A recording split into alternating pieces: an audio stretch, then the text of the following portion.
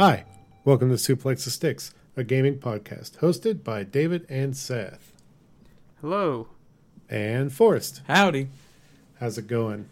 It goes. Forrest, you peaked mightily on that. My bad. I'm just so excited. All right. I guess. Hold it back a little. Sorry. Get it together. Sorry. Seth, how are you? I'm sure you're deaf by now.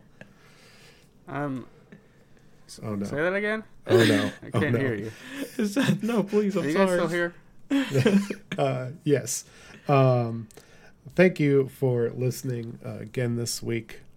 The world is crazy right now, and it does provide a little bit of solace and normalcy that we record this every week, and hopefully it provides you a sense of solace and normalcy to see it in your podcast player and maybe even listen to it if you choose to or not choose to. We appreciate it regardless of what you do. Any support helps. Let's talk about how we, in some ways, have been coping. And mine has been Animal Crossing. I haven't played anything new besides Animal Crossing. And Seth doesn't like the reason, but over the past weekend was WrestleMania. And so that was about 10 to 11 hours of wrestling this weekend that I watched. I did not have much time for video games. I was watching that and also catching up on a show I'm going to talk about later because I told the guys that I was going to talk about maybe something I've been doing to pass time. And so hopefully you guys have a little something too. But I have been playing a lot of Animal Crossing though. And it's so good, and I feel dirty about what I did, and I want to confess. I did not commit time crimes. Those are not okay. Time crimes are not good. In case you don't know, time crimes are for people that have no respect. They change the time clock on their system to move forward and backwards in time to get to events they want to do and stuff. And instead, I played the Stalk market, and I played it dirty. Ooh. So the Stalk market, in case you don't know, every Sunday, there's a character that comes to your town, and you can buy turnips. And you can't plant turnips or do anything with them. You can only sell them to the Nook brothers for whatever price they tell you that day they're worth. And it changes in the morning and at night. Hence the stock market. It's like, well, this is how much we want to pay you today. Yeah. And Love so it. I have not had a high stock price. I paid 106 bells per turnip. I did put 150,000 bells into the turnip market. Oh my goodness. And so I was like, I need to get a good return. I basically turned into the guy from one of the movies I've watched during my quarantine times. I watched The Big Short? No. What's the oh my gosh, Adam Sandler movie? Click. No. I can't remember what it is. Something with gems. Yeah, Uncut Gems. Uncut Gems. Oh, so yeah. I was watching Uncut Gems, and I was just like, this is my big payoff. Like, I got this. This is my rock. My rock sent over. I'm going to get money out of this. I'm going to squeeze that money out of this turnip. And then Tom Nook shot you.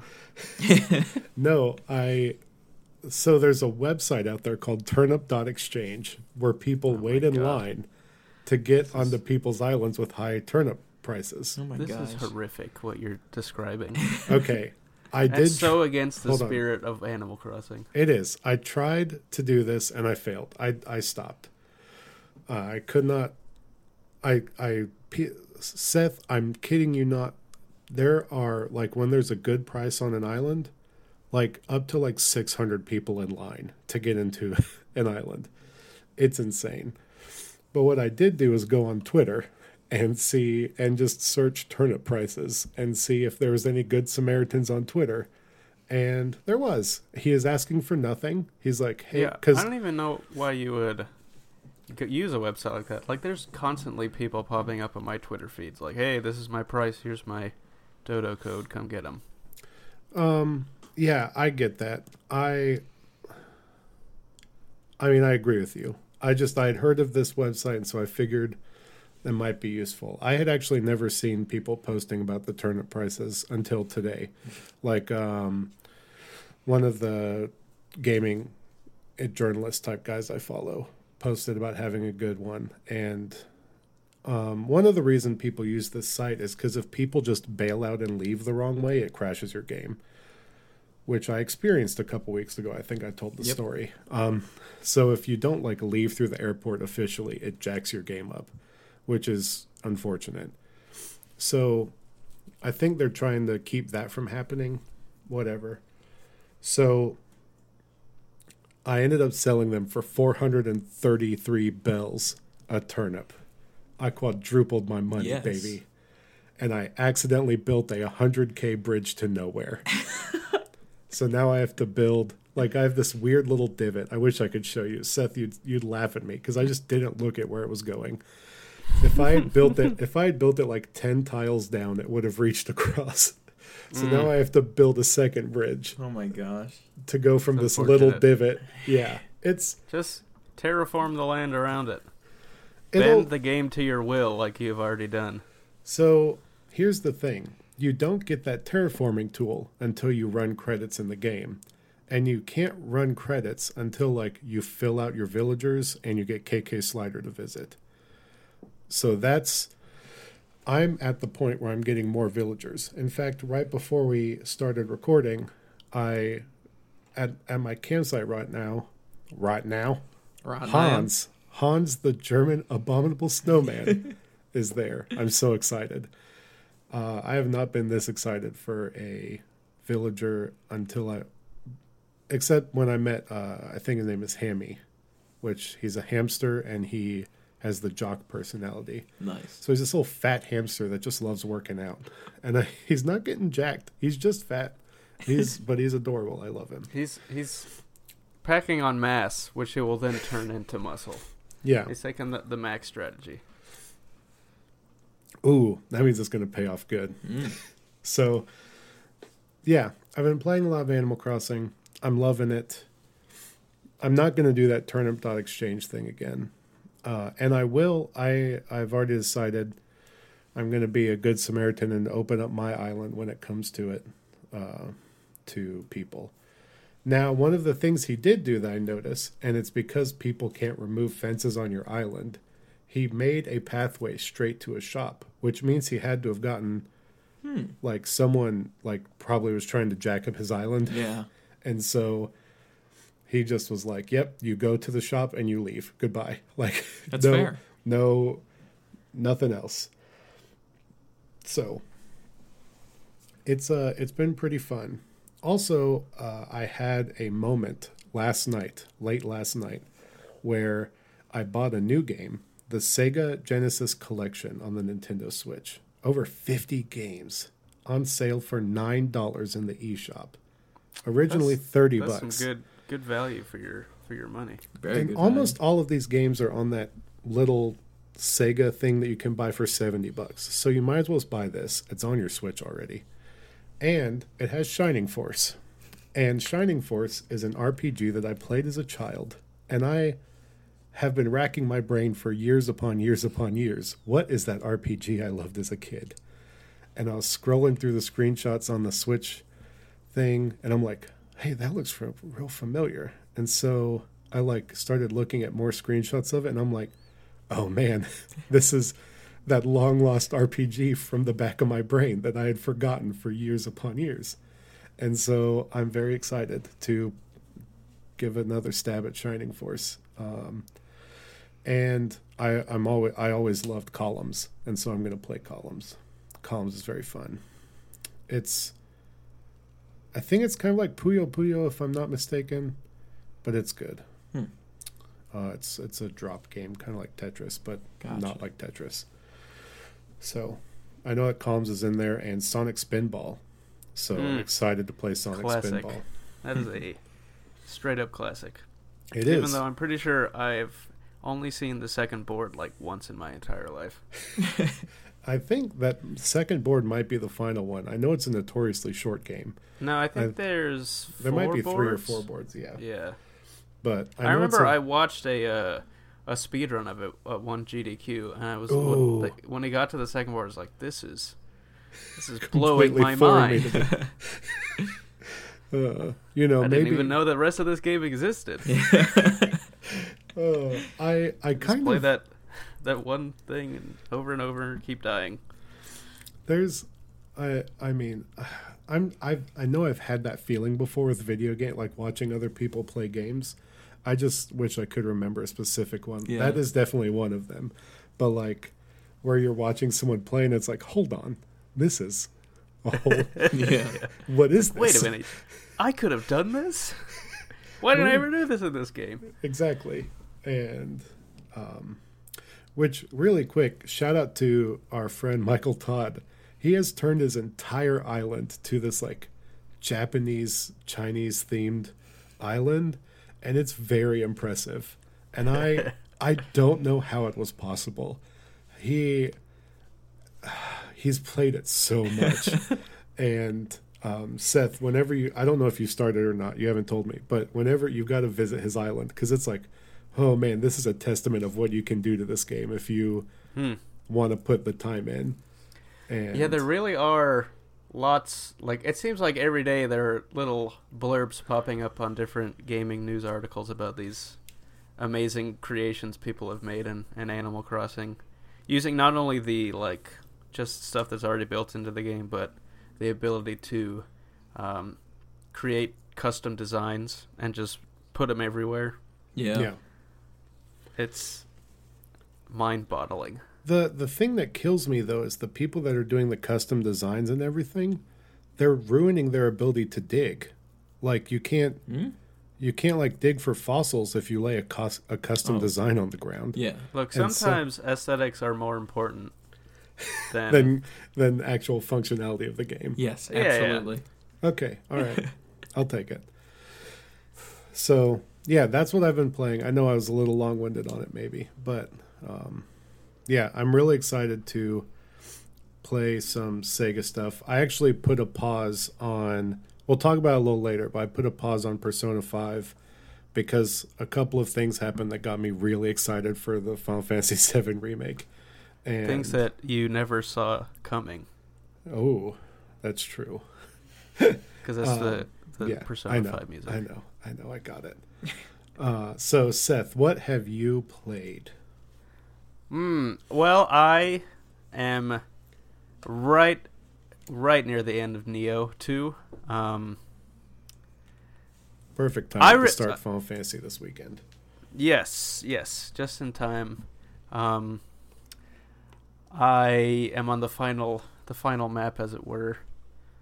Getting right into the climax of the game, about to go fight off my I don't know if calling him a nemesis is correct. But the game has taken some twists which were, I don't know that they weren't unexpected when they happened, because the game like set them up pretty well. But like looking back from where I started the game, the sort of arc of the game is not what I expected to happen. Which has been cool. Like every little twist that's happened has made it, and it's kept me engaged in the story. Is it going the way like any of the scenarios you texted me about? No, I don't believe so. Oh, okay.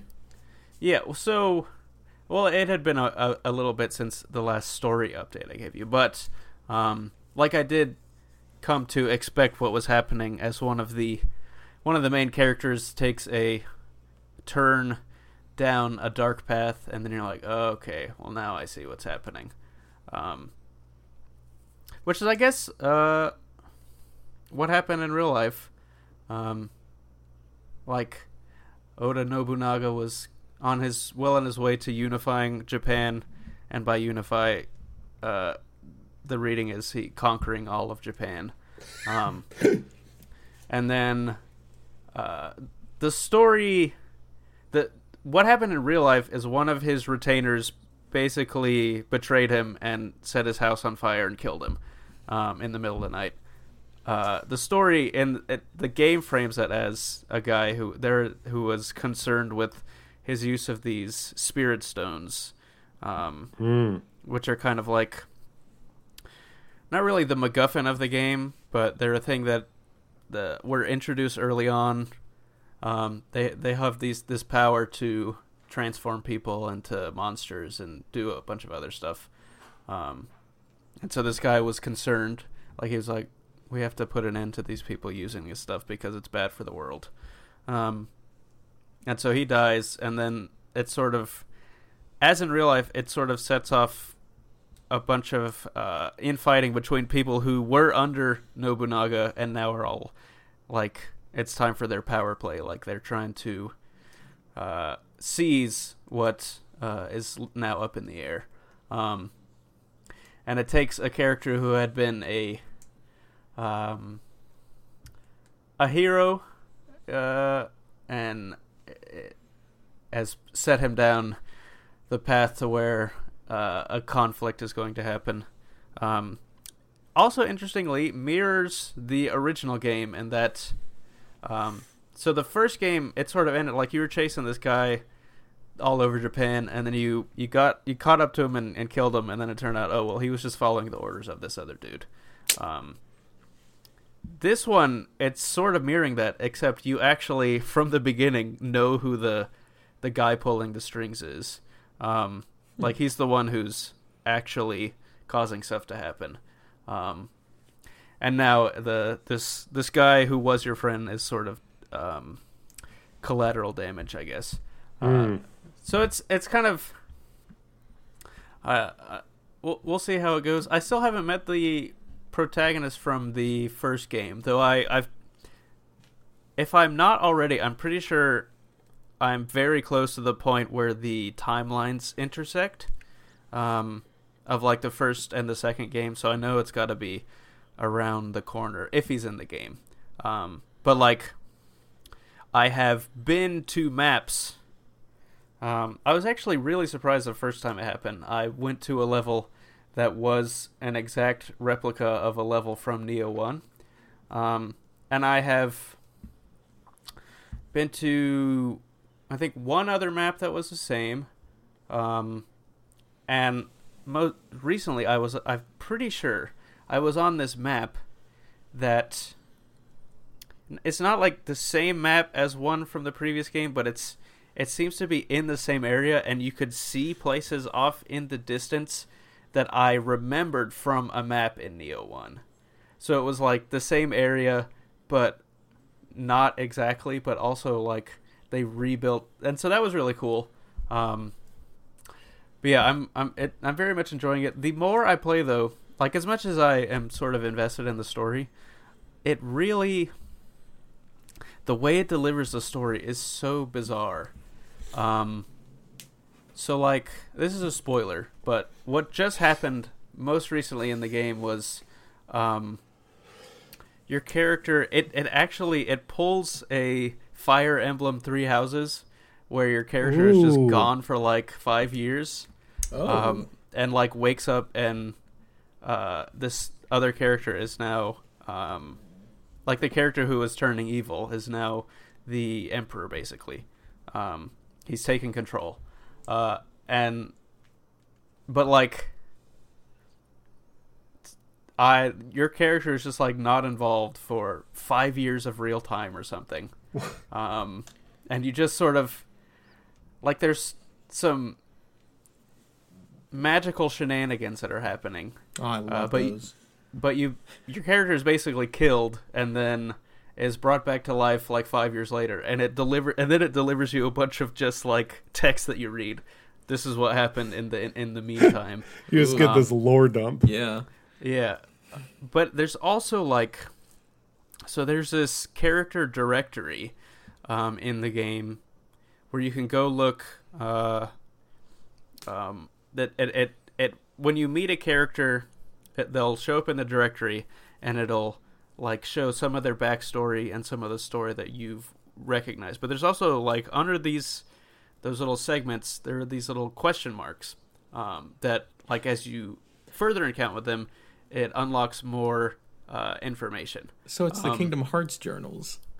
Sort of. A lot of it is, though, like historical information about them. Huh. Okay. So like you can like you interact with these characters, and most of what like matters about them within the story happens in like your actual interaction within the game.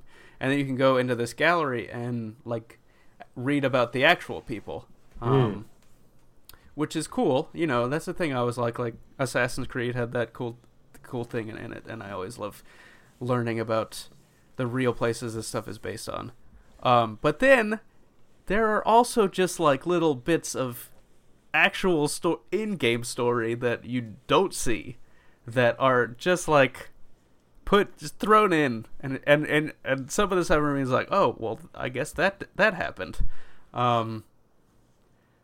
Like there was some like important conversation that I was reading that was said to have happened between two characters, and I'm pretty sure one of them was the protagonist, like the player character, and that just didn't happen at all on screen. And it's just like, this is so like I'm getting the amount of story that I need to understand and follow it, but like it seems like they also just withhold information for no reason.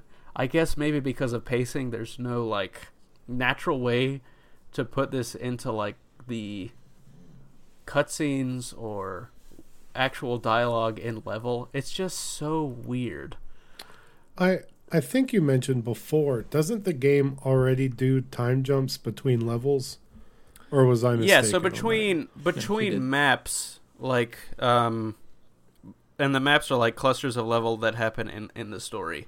But it was never it's never 5 years. Right. So all the stuff was sort of a natural flow of time, basically. So like the stuff that would be left out, like you would end off on a major battle that like turns the tide of some conflict, and then you would come back once there's another like major battle going on. But like the levels and the cutscenes themselves would sort of they would lay out basically what is going to happen in like this time jump. And like time jump is a little bit of a exaggeration, because it's just like you pick up a little while later when the next thing is happening. So it never felt like there was stuff I was missing out on. And like I don't know that I felt like I was missing out on anything in this one, but it's just weird how like this was the first time in the game that you move to a new map and there's like a whole new status quo. And so it was just weird that they just throw this, oh, you're dead and now you're back 5 years later. Just kind of out of nowhere right near the end of the game. Yeah. Well, but other than that, and that's not even like a huge gripe I have. It was just one thing that happened, and I was like, "All right, I guess so." Because I am, for the most part, like, I'm engaged with this story, and like, it's done a good job. Good. Though I will say, I have found out that some of the characters who I thought their real world equivalents is not how it ended up being. Ooh. Which is interesting. So it's educational in that it made you learn something, even though it wasn't teaching it to you. You had to teach it yourself. I mean, I guess so. I like. I mean, at the outset of the game, when I would meet new characters, I would look them up and read stuff about them. Yeah. So I wouldn't exactly say the game is educational, but it did intrigue me to the point of wanting to learn more about the stuff. Okay. But cool. It's very fun. It's also it's still as infuriating as it has been. I did finally come up to a moment that I thought, like, it was the first time in the game, I think, that I thought the game was not being fair, and that it was that something that was not just a product of my failing as in execution. I was going to ask, like, are you at the point where the combat clicks enough that nothing seems unfair, or like it's just at a skill level, and so you just finally hit one of those? Well, what do you mean? Like you finally hit an enemy that was more unfair and not skill based, essentially. Well, I don't. It wasn't like a specific enemy. It was more like the way the level was set up. Okay. But no, I haven't encountered any. I don't think, at least. Because I can't actually remember what the specific situation was. Mm-hmm. I just remember doing it, and I'm like, well, this is decidedly like not. This doesn't feel like it's working like it's supposed to. But I don't believe it was an individual enemy. All right. Cool. Yeah. Is that it? Yeah, that's pretty much all I've been playing. I'm not asking because I'd want you to stop talking. I just was curious. Yeah. All but right. I'm close. I'm getting real close to the end. I hope so, because I actually, like, when I left off last night, like, I am close, but there are still a bunch of there are at least 3 story missions left that I know of, but I also don't know, like, how many side missions are left. So, like, yesterday when I left off, I was like, I feel like if I grind hard through this, I could probably finish it. And I was trying to think, is this feasible for me to do before we record? And but no, there's no way that was happening.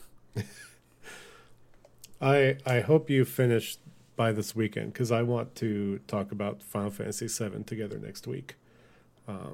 I pre-ordered that sucker, and I'm ready to drive through at Best Buy Friday to pick it up. So, Forrest, what have you played? I'm going to answer the opposite of that question. What haven't I played was Resident Evil 3. I did not get my shipment of it in yet until yesterday evening. Okay. So I installed it today, so I'll get on that soon. But to answer the actual question, I went back and played a little bit more Doom Eternal. I'm lightening up on how I felt about it the other week. The first playthrough, not a fan. Going back through the missions, though, with some cheat codes and secrets and stuff that you can find throughout your first playthrough really lightens up the load of it a little bit, and it feels a lot better. That's all I'll say about that. So you like the game when you can break it and make it not what it was intended to be? In a way. I mean, maybe that's unfair. Might be unfair. I'll agree with that, only because, like, yes, that is pretty much what it is, because I don't like what it was made to be. And I feel like if just a few things here and there were a little bit different, I would have liked it a lot more. And these unlocks and stuff that I have help me like it a lot more. Okay. Yeah. All right. Plus, it's a replay of the game, so I'm afforded a bit of leeway. I don't think I've ever replayed a game right after I beat it like you have done with this. I can't recall. Seth, have you? I'm not sure. I can't think. I can't remember the last game that has engaged me enough to want to be like, all right, I'll do that one more time. Especially, there's just so many games. I know. Like, I mean, I was real eager to jump into Spider-Man DLC, but I was not about to start like a new game plus on Spider-Man. Well, that's just how I am sometimes. I mean, hey, if it made you that, if you want to do it, I'm not shaming you. I'm just saying, like, in this day and age right now where there's like a ton of games being pelted at your face. Well, see, I have the advantage of not owning a PS4, so I'm missing out on a good 70% of these games. That's true. You can't play the two big RPGs that just dropped. Yes, which I really wish I could, but I made a decision years ago. And You could just play Final Fantasy VII on your Switch and only play the Midgar portion. I already have. And talk to us about that. But go ahead and tell us what you played besides Doom cheat code level. Yeah. So I played through most of the rest of Mega Man 03. Don't have to do the lore dump on that today if you don't want. And I got Hyperlight Drifter because it's on sale on the Switch. It is. It's like $10. Yes. I looked at it last night Yep. and thought about it. And that game has been on my wish list ever since I got a Switch, and it has been on my mind ever since it came out, but I never got it. But the Switch version is, I think it's called like the special edition or something like that. So it's like a complete version of the game, like with all whatever extra content there is. I don't know. I didn't play the original release. Right. But I like what I played of it so far. I played a little bit under an hour. So I haven't dove into it too much. But I really like the aesthetic and how little it tells you about the world. It's all visual so far from what I've experienced. But I really like the world design. Combat, I guess the best way I'd describe it is like a top-down Zelda. Because that's the closest thing I have to relate to it. Because when I was younger, I didn't really grow up playing a bunch of those types of games. I played Link to the Past and some of Minish Cap. That's about it. Until these past few years, but yeah, Hyperlight Drifter feels a lot like a top-down Zelda. There's a dash, which I like. I just like having dashes in my games, which is why I like the Mega Man Zero series so much. Just because of the dash? Listen, when you're... You know, there's a dash in Neo too. Oh, man, I got to get on that then. Have you played Celeste? That game is all dashing. I have not, but I have it. And I know that, like, David is like he's building something up within himself to be like, that Forrest, game. you have that to. game might be one I would like. Oh man, like I'm not allowed back until I don't play need it. to sing the praises of that game Yet again. Again, Yeah, I know it's good. it's up in the suplex. Like if we had a Hall of Fame, Yeah, with trophies, like Halo Reach, Celeste. Man, I can't think of. There's two. You got two. There's two. I mean, there's multiple that we've talked about. Star Wars Episode 1 Pod Racer. That's definitely up there. that's fair. Those three. Trust me, there's more. I know there is because Anyways, continue, Forrest. Anyways, Talk Hyperlight about Drifter. your dashes. Yeah, I love dashing. I love it so much. Can't get enough. Give me a game of dashing. I'll play it all day. You'd love Celeste. I'll get on it then, I guess. I've got time. Especially with how short I'm hearing the Resi 3 remake is, which I'm fine with. Yeah, so Hyperlight Drifter combat, you got a sword and you get a gun really early on, and I'm not sure if I like the aiming of it so much, but maybe that's just because of how used to certain gunplay that I am. Aiming is very much a mechanic that I grew up with. Is it like a Hotline Miami-esque aiming system? No, because Or you no? can't move while doing it. At least not that I've found So out you have to to do so far. stop and shoot? Yes, you stop and shoot. So like So classic Resident Evil. yeah, I'll give you that. Yeah, Okay. pretty much. You have to stop, aim, and shoot, and what I'm doing to mitigate the time for that is I am just moving in the direction that an enemy is in, and I'm just tapping the trigger to shoot, and I'm like, okay, I hope this hits. Yeah. My aim isn't too good yet, but I'll work on it. How does it work with aiming when it's a top-down game? I guess that's what I'm curious about. If it's not like a... It has a very small reticle that moves in like a radius around you, based entirely on where your left analog stick is pressed. So if you point it to the right, it'll be like a part of the screen away to your right. Okay. And it's kind of easy to miss, especially if you have multiple enemies on screen. You're So kind of it's- focusing on other things. So it's like a more precise Hotline Miami than... Yeah. Yeah. Okay. Without the freedom of movement and Yeah, energy. without the freedom of movement, right. Fair enough. That and does take a density. lot out. Yeah. I think that's all I got. All right. Yeah. With that, we're going to go ahead into our break, and we will be back in just a moment.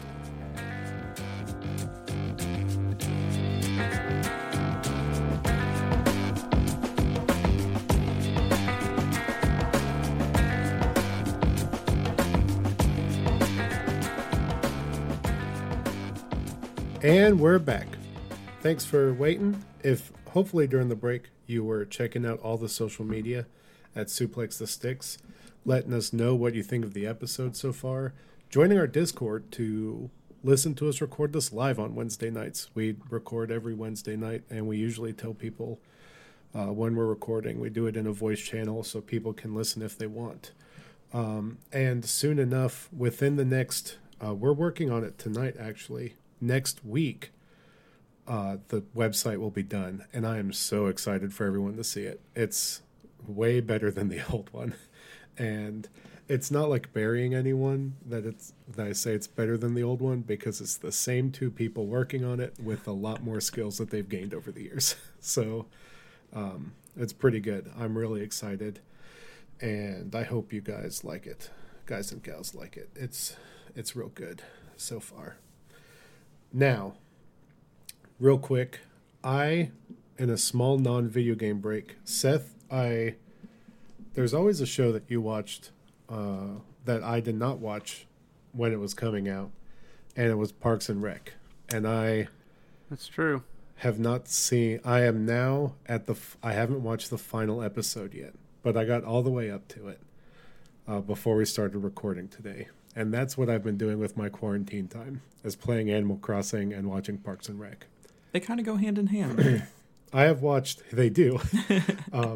I've watched 7 seasons in the matter of 3 weeks. And yeah, it's really good. Is there any shows or stuff like that you've been binging or anything to get you to pass the time besides video games? Well, I have my usual repartee of weekly shows that are still on, stuff like My Hero and Brooklyn Nine-Nine. My Hero just ended so good.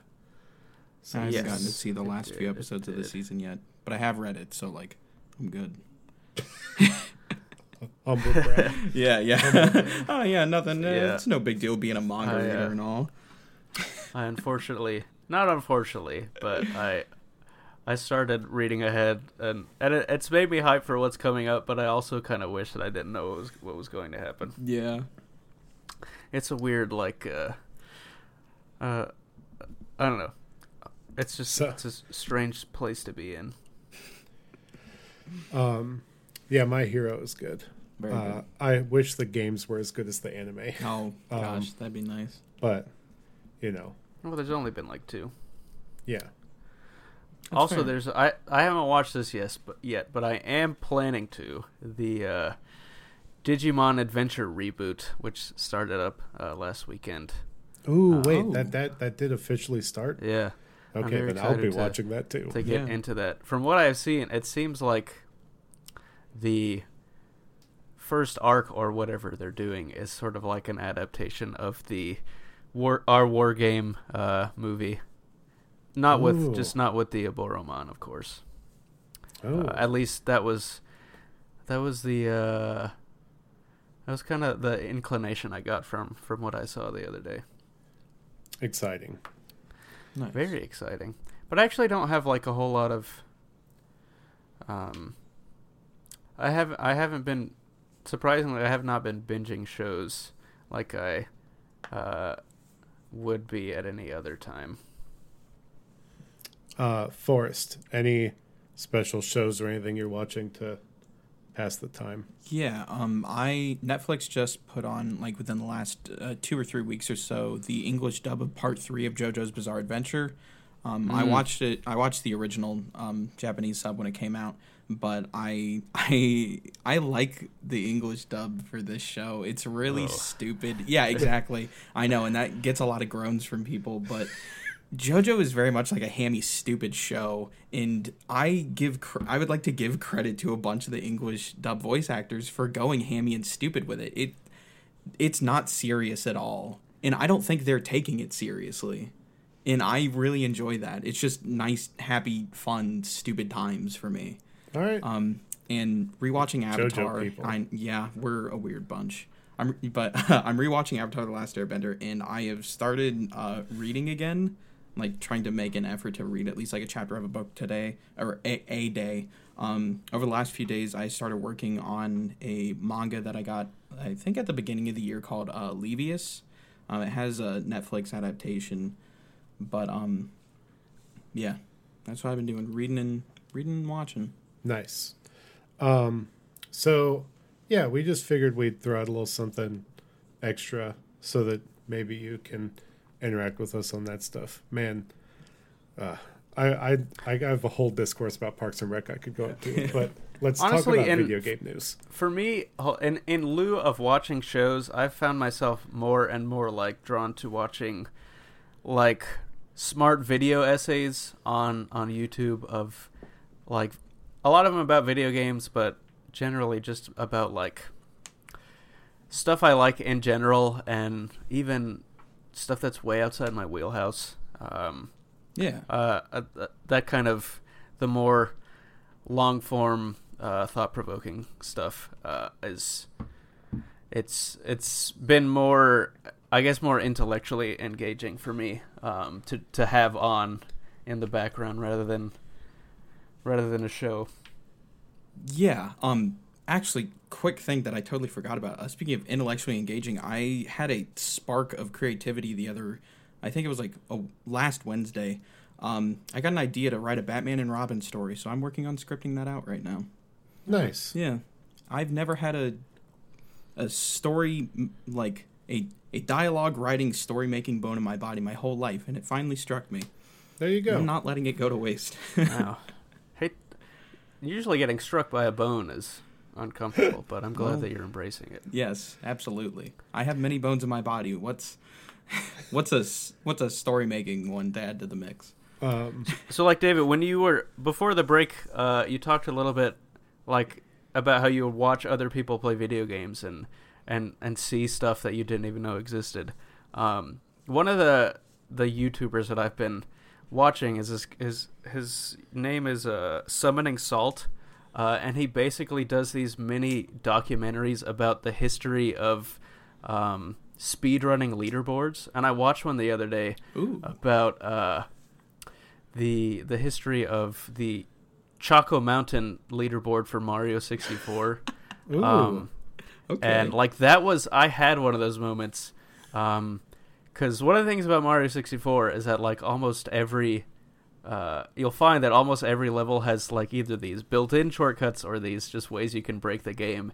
And Choco Mountain apparently is like one of the most notorious for having just these gigantic, these huge shortcuts that would just be discovered, and then these rushes for speedrunners to find out more ways to break the game. It's really cool. And that was one of those things I was watching, and I was like, I can't believe you could do that. Like there are things in there that, like, playing the game, I remember like theorizing. I was like, I bet there's a way I can jump that, but I could never figure it out. And then seeing some of the way these levels were broken, like that was like, whoa, like I kind of had that moment. It's like, wow, you can do that. Like, so, and the end result of Choco Mountain specifically is that someone found a shortcut that, like, right at the very beginning of the lap, that you can do a shortcut that will put you right at the back of the finish line. So I think like the world record for that is like 9 seconds long. Jeez. I guess you could say Choco Mountain is chock full of ways to break the level. Oh my gosh. Yeah. So yeah, go if you're into speedrunning, definitely check him out because he does a very good job of documenting and telling a story in those. Ooh, good. Nice. You have sent me a couple interesting. I really thought that I had mined the mine of people that did like video essays about extinct theme park attractions and stuff, and you somehow showed me a new channel, and so I've been diving into that one.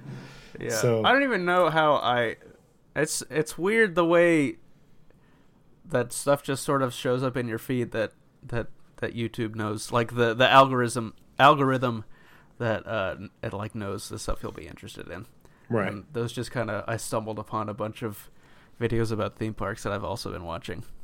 Makes me really once we're able and back to go to theme parks, I actually really want to go to SeaWorld now, just because they have developed a collection of roller coasters that is apparently quite good. And there's also a new roller coaster coming up. It's supposed to be opening this year at Busch Gardens, the Iron Gwazi, which is purportedly like possibly one of the best in the world, if not the best. So Ooh, that's bold. Yeah. I'm excited. If ever comes a time where we're allowed to go to theme parks again, I might make that drive to check that out. all right, good. And you need to let me know because you know I'm a theme park guy. So, all right, let's talk about some news. So, before we get into the main chunk of news, I do need to note that there is a trailer out there for Final Fantasy VII Remake that is 5 minutes long, and even if you do not care about spoilers, do not watch that because it spoils stuff that I thought in my heart, there's nothing new this game's going to show me. There's nothing that's going to surprise me. Boy, howdy, David. Holy crap. Are you wrong? Right.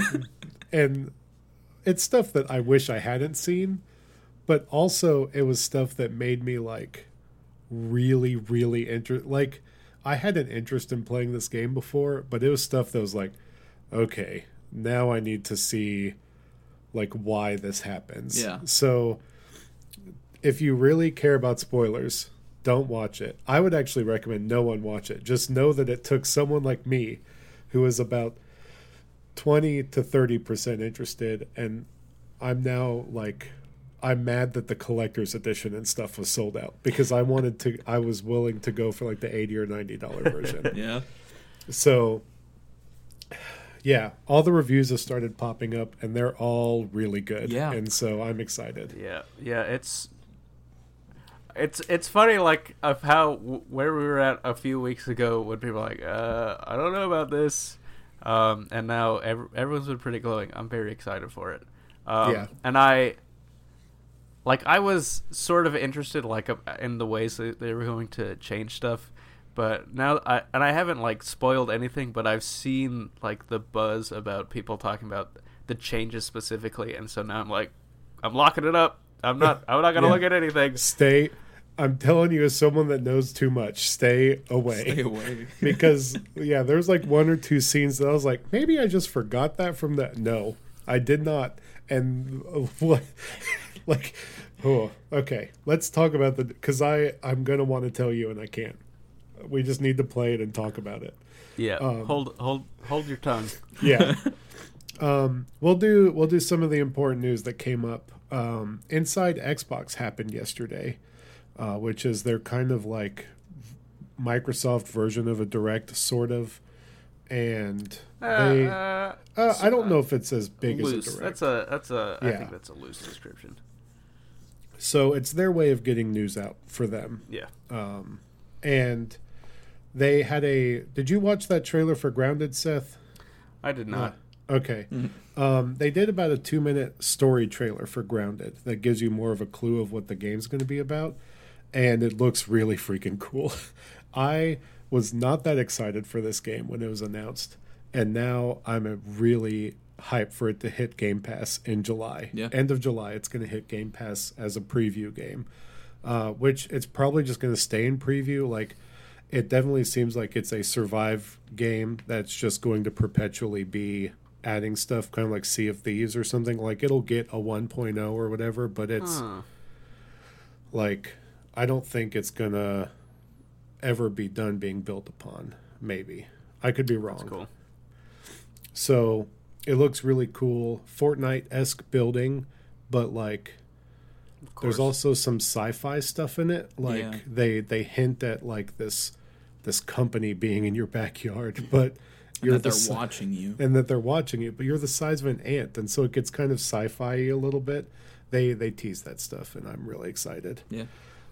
Is the company like on this big like swing? Then that goes in a circle around the yard with like a magnifying glass. No, but that would be cool. And is it Rick Moranis? No. What they did, Disney did pull him out of retirement though for Honey I Shrunk the Kids on Disney Plus. So I mean, Disney pulling out all the stops. Yeah. Minecraft Dungeons is still on set to come out May 26th. I'm really excited for this game.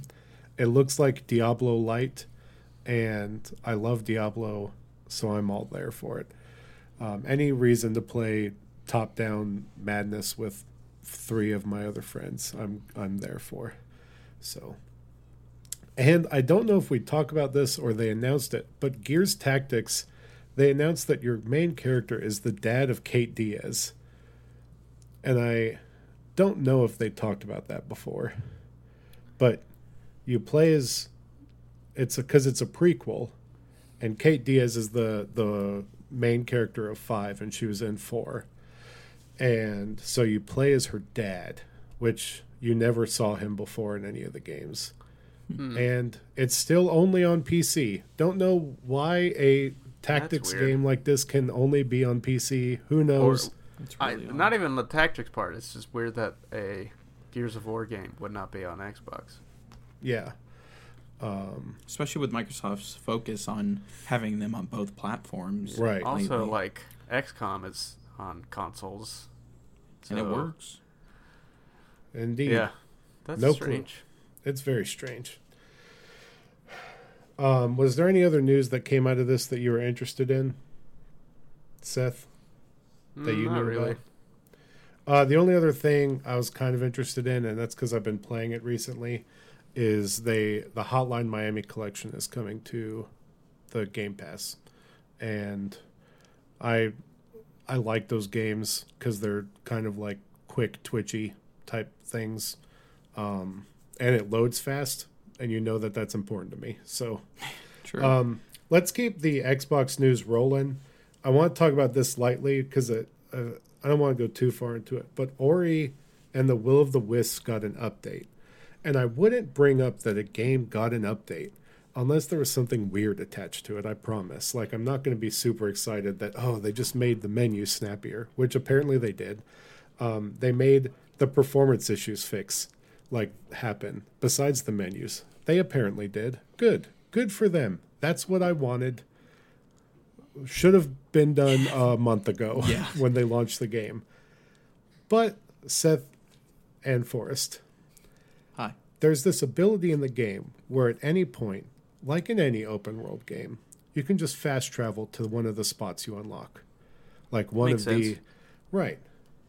So you can just bring up the map, go to one of the spots, press A, hover over it, and you transport over there. Does it make that noise? No. It's a much more prettier noise. With this update... Can you imitate it? I wish. It wasn't that memorable. That sounds mean, way more mean than I was meaning it to sound. But with this update, they have taken that ability away from you. You have to unlock it by buying it with in-game resources, not like money, like actual physical money. You have to use in-game resources to unlock it as an ability. And now you can only fast travel when you go to a shrine to another shrine, unless you unlock that ability. Why change your game fundamentally post-launch with an update It's so bizarre. That's very odd. Yeah. Like, did they think people were moving around the world too fast or something? Yeah. Abusing the fast travel system somehow. But even then, I'm sure there was QA. I'm Yeah. sure they tested this game. Yeah. They had to have. Yeah, that's strange. And like, there has to be some kind of impetus to... Like, it had to be a decision someone made. It's like, okay, we think this would be better. But, like, what is it? And it's not even that it made the game shorter. Like, the game was still just as long as Ori 1, if not a little longer. So, I don't know. I can't put my finger on it. As someone who has beat the game, and I liked it, like I said in my long 20-minute rant about Ori, the teleportation system was not part of the problem of the game. So it's kind of confusing to me. I'm not like mad about it. I mean, I would be if I waited to play it. Like, I wonder if I booted up the game now and I go to play, I would have to unlock that ability. Yeah. Even though I've beat the game already. Yeah. Which is bizarre. It's a weird thing. It's such a weird change that I think that is what would happen if you went back to play it. Yeah. It's I can't think of another situation where this has happened. Yeah. I mean, there's like stuff in games that's been nerfed, but this is quite a nerf in that they've taken something that was a core component of the game and then changed it to be an ability that you have to purchase. Yeah. Which is just something. Very peculiar. I'll update y'all next week if there is anything to report on that, but who knows? It's just something that I thought was curious. I would love to ask why, because I'm just like that weird gif of the like albino monkey thing, just like why, and my hands are out. Or Donkey Kong's Uptime in Smash. Yeah. That's not really him asking why. He's more taunting you. Listen, he puts his hands up and his eyes go out and he goes, huh? Are you like Tim Allen or are you Donkey Kong? I don't know, dude. All right. I'll be whichever what's the the two you want me to be. All right, let's talk about the DualSense. It's such a strange role. The DualSense. Which now makes it part of the Dual line of controllers instead of the DualShock line. Are there other dual controllers? And there are now. Well, a new fighter has entered the arena, and it's the DualSense. Explain what the DualSense is, David. It is the PlayStation 5 controller. It is what Sony is calling the PS5 controller. With, they really, and I'm not going to take credit for this. Cameron pointed it out to me. They really are adding everything that Xbox added to a controller in 2013 to their controller in 2020. And the problem is, it sounds really cool on paper. They're adding like haptic feedback to the thumbs, to our L2 and R2 and the sticks. They're adding a bunch of new features, but only first-party developers are going to use these features. Like, it's the same issue that Xbox has right now. Yeah. And they are adding a microphone to this controller. It's got a much more curved, singular form design than the DualShock, in that like there's not the weird like rounded parts around the joysticks. Like, it's just one single curve now. And I don't know. I'm not a huge fan of the look of the thing. I don't like the fact that it's two-toned. I think that's weird. It's a peculiar look. Yeah. Sony already has an issue with when they release controllers right now, where they the way the casing is, they like refuse to not make the controllers two-toned as is. So like it'll be blue and black, or what, like it's never just one singular color. And I like that look. And But it's white and black. Main color is white. And this is the other part that I'm not huge on. There's a lot of creases in this sucker. Yeah. And it's white. So it's going to be real gross when you have to, like, and I hate talking about this but everyone's human and they don't wash their hands before they play their games. You're going to have to get skin out of there in the creases, and it's going to be gross looking. Yep. And it's a white controller, so it's going to show way easier than if it was a black controller. Seth, what do you think of this thing? I don't want to be the only one talking about it. The aesthetic choices are peculiar. Like, I remember, like, when I saw it, and my first reaction was, my immediate first reaction was like, oh, it's the boomerang. It is very boomerang-esque. It doesn't have the same profile or anything, but that was just like, it struck me as, in the same way the boomerang was different to be different. Like, that was what I got from this. And it's also weird because it does not evoke what you think a PlayStation controller looks like. That's true. Yeah. And, like, I guess you could say that for any brand new, like, when a new console decides to have a new controller. But Sony worked so hard over the years to have a specific look for their controllers that the controller itself had, like, its own brand.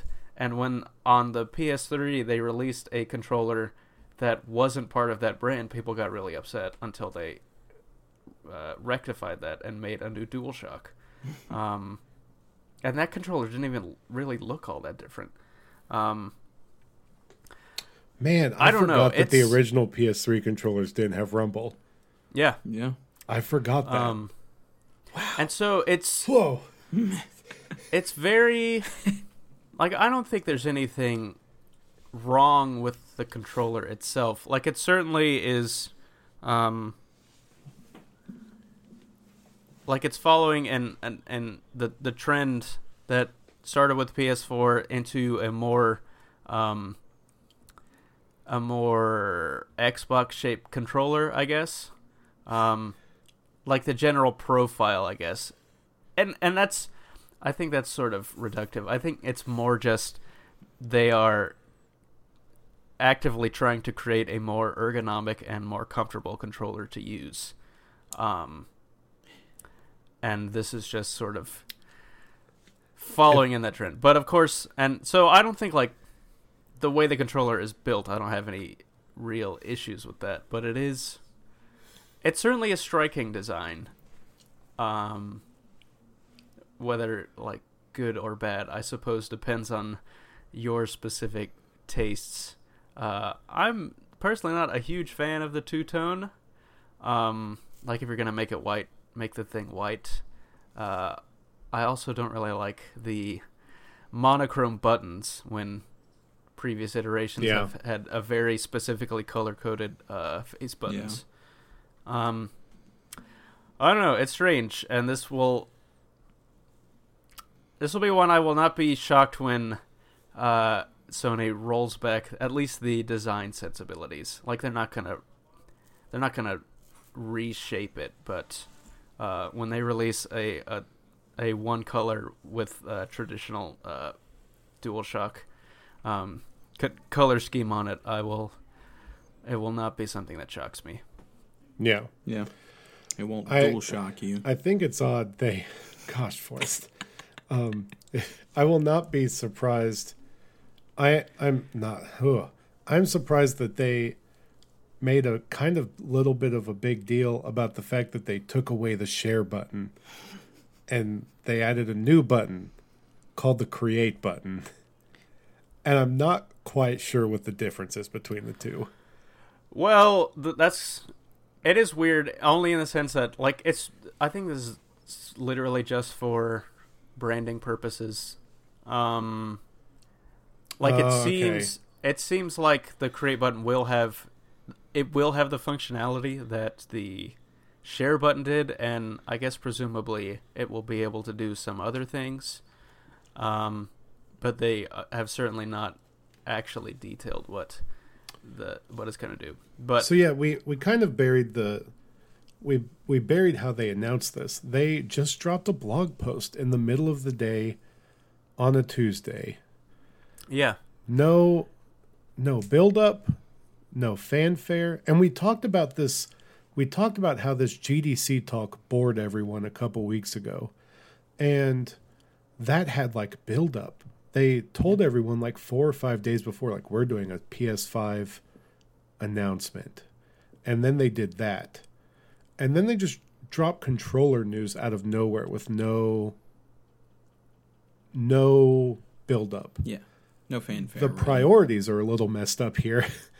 I don't understand. Like, if anything, they should have randomly dropped that GDC talk and then did a build up of like showing the silhouette of the controller and like really giving it some sort of like excitement. One of the worries for me with this controller, Seth, and I don't know how you feel about this. I'm worried that console is going to be white. Yeah, they definitely wouldn't release a white controller if they didn't have plans for the base model of the console to be white. Yeah. But also, will it be a weird like Oreo color scheme where it's got white and black on it? It's gonna be even stranger. Yeah. What is the? I'm imagining it. This controller already like looks kind of like. I made the mean. This is my mean joke. I think it looks like a third-party version of a DualShock 4 already. Yeah, it does have that sort of... Because like I said, you think that because they spent years creating a specific like look aesthetic for their really. controllers and have ventured away from that in a way that is almost like... It's like the wedge of an Xbox controller, the Yeah, base of it with just the PlayStation buttons put on it awkwardly. Yeah. Yeah. And you know, and like the lack of color, it's very like it. I agree with you. It does have that sort of it has a knockoff kind of look to it. it also looks like renders that people would look at and be like, "That's not going to be the controller." Like, I feel like that also is what it looks like. Yeah. So who knows? I don't know. It's something. We'll see. We'll see. We would be remiss not to like mention the new stuff that they say is in there, like this haptic feedback, which is supposed to, like, I guess, be able to provide more immersive experiences. Right, and I said, like, that's good that that's coming. Have you played a Forza on the Xbox One? No, I have not. Okay, so that stuff is used extensively in Forza on the Xbox One. Like, you can feel the grooves in the road in the like the L2 and R2, and like when you're going over little bumps, it does like it, and you can feel that in there. There's tension when you're accelerating, and when you hit your max speed, it gives up the tension.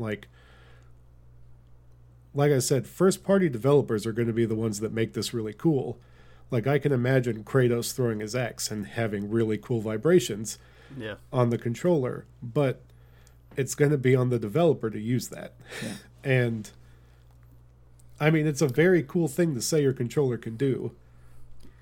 Yeah, but it likely won't be something that is utilized by a whole lot. It's going to be like that cool HD rumble in the Joy-Cons. Like, yeah. The rumble in the Joy-Cons. When you play that game where you can figure out how many pieces of ice are in that cup just by moving the Joy-Con around, like, that's dope, but no one's actually going to use it. Yeah. Like, if you're developing a game for all platforms, you don't have the time to, or the financial impetus to spend time putting those specific features in. Which is too bad, but I'm sure the ways that they do it will be cool. The other thing is they added a microphone to the controller. Yeah. And I can't wait to see them add voice commands on top of awkward touch commands on the touchpad.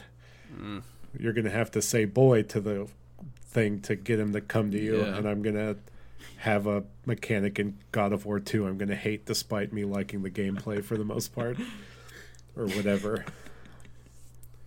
I saw someone on Twitter earlier today who was mad at Sony for getting rid of the start and select buttons in favor of the options and share button. And then there was one person under who commented like the touchpad has just become the start button basically. Which it is, and it's weird, but it's just weird how they have you have the options menu to bring up the pause screen, and you have you press the touchpad to bring up the options menu. It's so weird, the specific choices behind behind the way they describe what certain functionality is. I can't tell you how many screenshots of Spider-Man I have. Oh yeah, because but you don't want because I think it's a back button because whatever. So we're running long. Seth, I want you to talk about a little bit this Super Mario Lego before we go. Enough about the DualSense. It exists. Nintendo, there was a tease and a sort of reveal a while back that Mario, Nintendo was partnering up with Mario, but they didn't really show you what it was going to be. They did a little bit more of a reveal today or yesterday, 2 days ago, something like that. And I don't really know what to think of it. Certainly I'm not at the age where this would be something that I want, but it appears like the idea is that you build Mario courses with Legos, and there's different interactivity with the different pieces. Mario is kind of this smart minifig. The thing that stands out to me is how expensive it is, though. The starter base set. Yeah, the base set is $60, which is, in the grand scheme of things, is not a whole lot for upper tier Lego sets. But those Lego sets have a whole lot more. They're a whole lot more intricate with a lot more pieces going on. Right. And there's this Bowser expansion, which is $100. Yep. Jeez. And it doesn't even actually come with the Mario figure. You have to have the base set. And it's cool looking, but it's also, again, not that super detailed. I don't know. I think there's certainly a market for it, and people, kids will probably have fun. But I would look at these and it's gosh, that is very expensive. A cool novelty, but it's a whole lot of money to spend. Yeah.